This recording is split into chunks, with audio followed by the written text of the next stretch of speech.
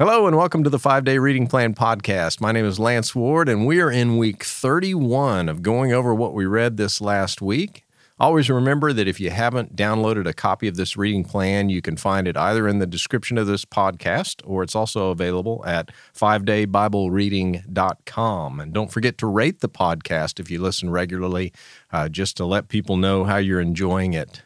You know, I just got back from the dentist. Yeah, big news. Got back from the dentist just about an hour ago. Everything looks great. I learned something at the dentist about 10 years ago that used to be when I went to the dentist, they would always ask me, so how often do you floss?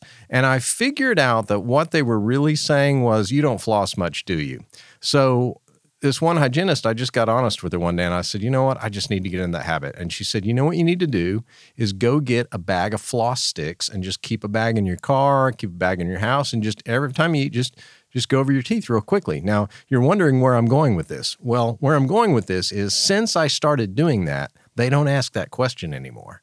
And I think that's a lot like our walk with God, that in our walk with God, we've got to develop these daily habits. And it's kind of like flossing. It kind of keeps the crud out of our lives. And so hopefully you've learned, as I've learned in reading through the Bible, that it's a great habit to get into and really prepares your soul. You may not know what for, but it's a great habit. It's like brushing and flossing daily. It just helps in your spiritual growth. So this week, week 31, we read two prophets, Jonah and Amos. We also looked at 2 Kings 13 and 14, 2 Chronicles 25, Psalms 53 and 55, and in the New Testament, Matthew 11 through 15.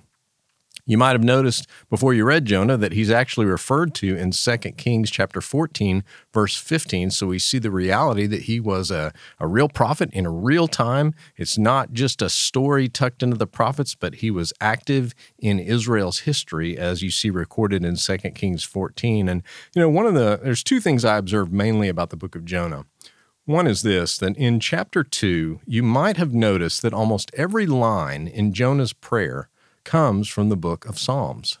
See, Jonah knew how to pray when his back was against the wall, or we might say when his back was against the wall of a belly. He knew how to pray because he was familiar with the Psalms. He had bathed himself in what we would call the Hebrew prayer guide, the Psalms. And in his time of desperation, then he found himself not at a loss for words, not knowing what to pray. He simply repeated what he knew from God's word. And that's really the benefit of reading the Psalms regularly, is it teaches us how to talk to God and how to listen to God.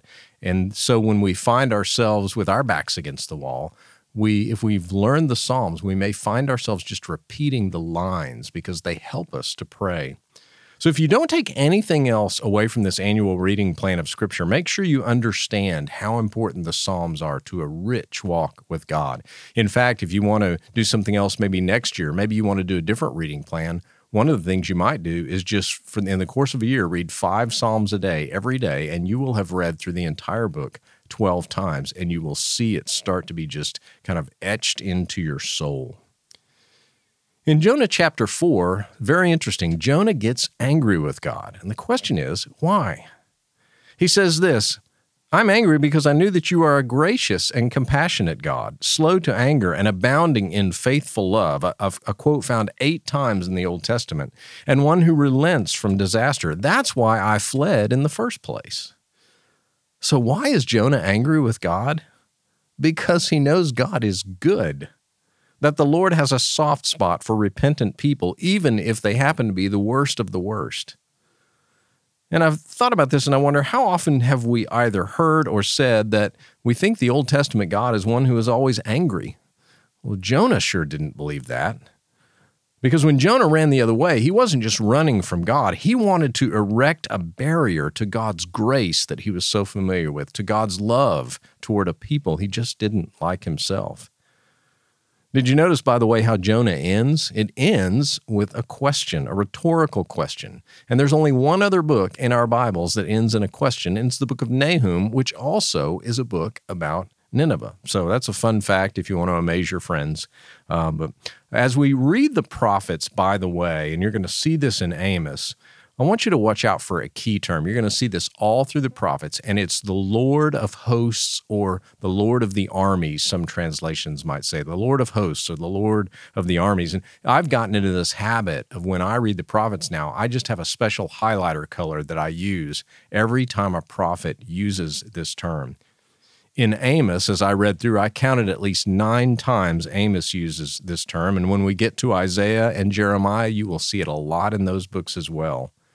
This moniker for God reminds us that the one we worship is the commander-in-chief of all the heavenly armies. No one outranks him. No one who opposes him will escape him.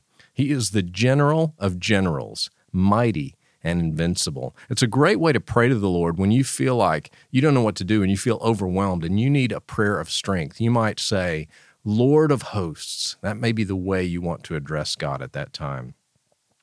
Now, in Amos, you do see where a typical impression of an angry Old Testament God might come from.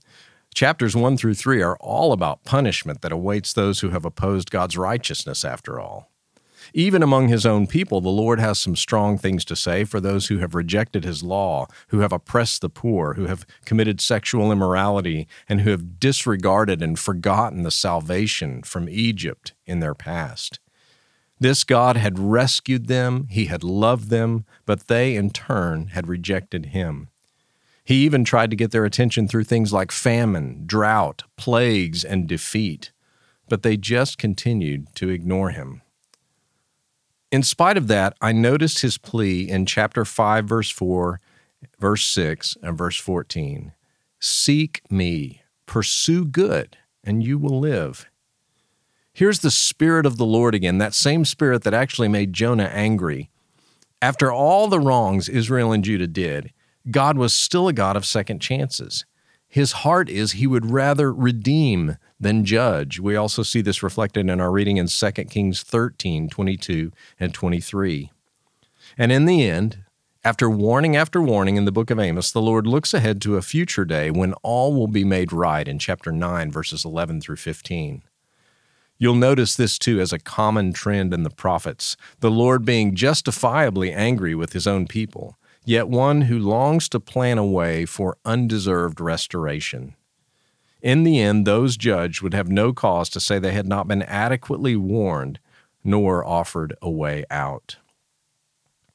One thing Psalm 53 did for us this week is reveal what might be the real issue with someone who denies the existence of God. Though we may hear intellectual-sounding arguments up front, I wonder if disbelief or cynicism is often more about desire than logic.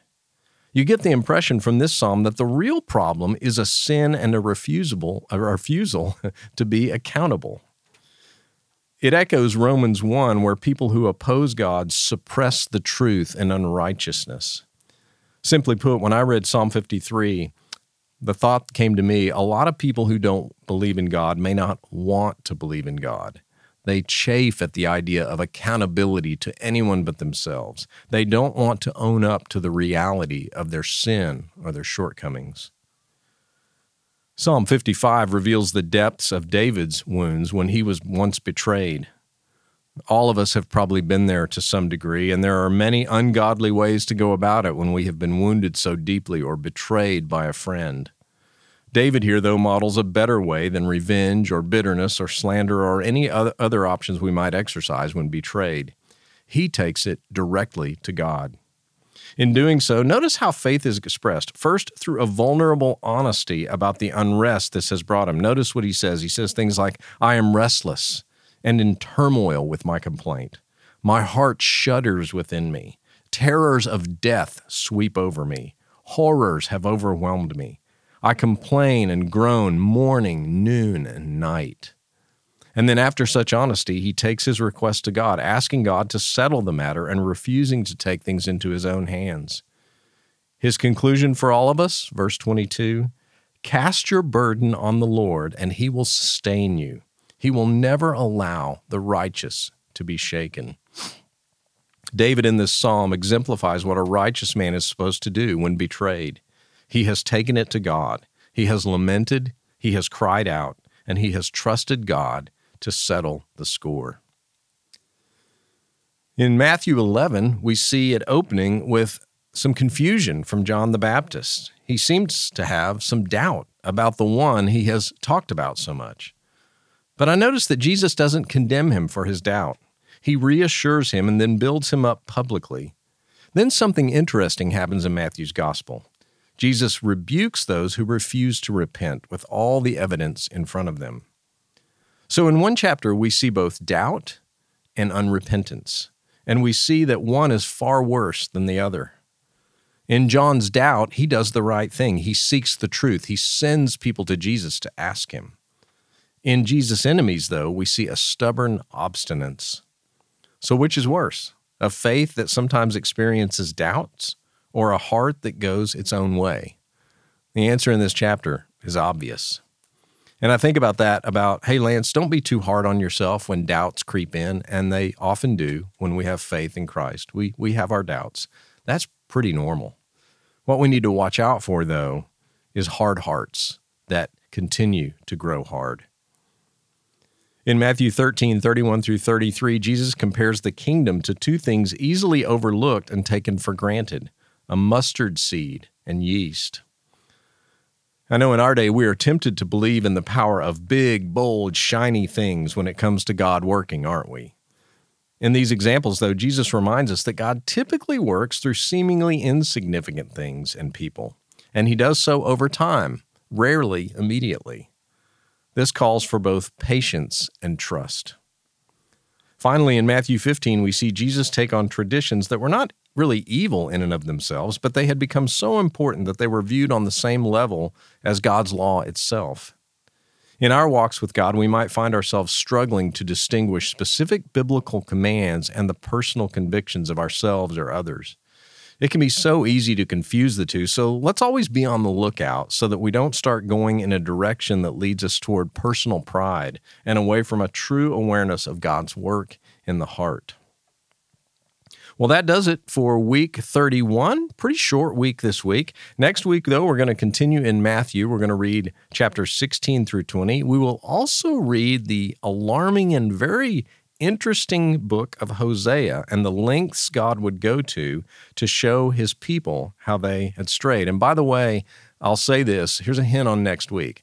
You may want to rearrange your reading just a little bit and try to read Hosea maybe all in one day. And that you'll have to rearrange other things that way. But Hosea is one of those prophets. It's 12 chapters long, but it doesn't hurt to read it all in one sitting. So just a hint that you might do that on your own next week. We will also read 2 Chronicles 26 and 27. And in the Psalms, we will read Psalm 58 and Psalm 61. Hope you have a great week till then. I hope it's not too hot where you are, and may the Lord bless you this week in your reading. Thank you.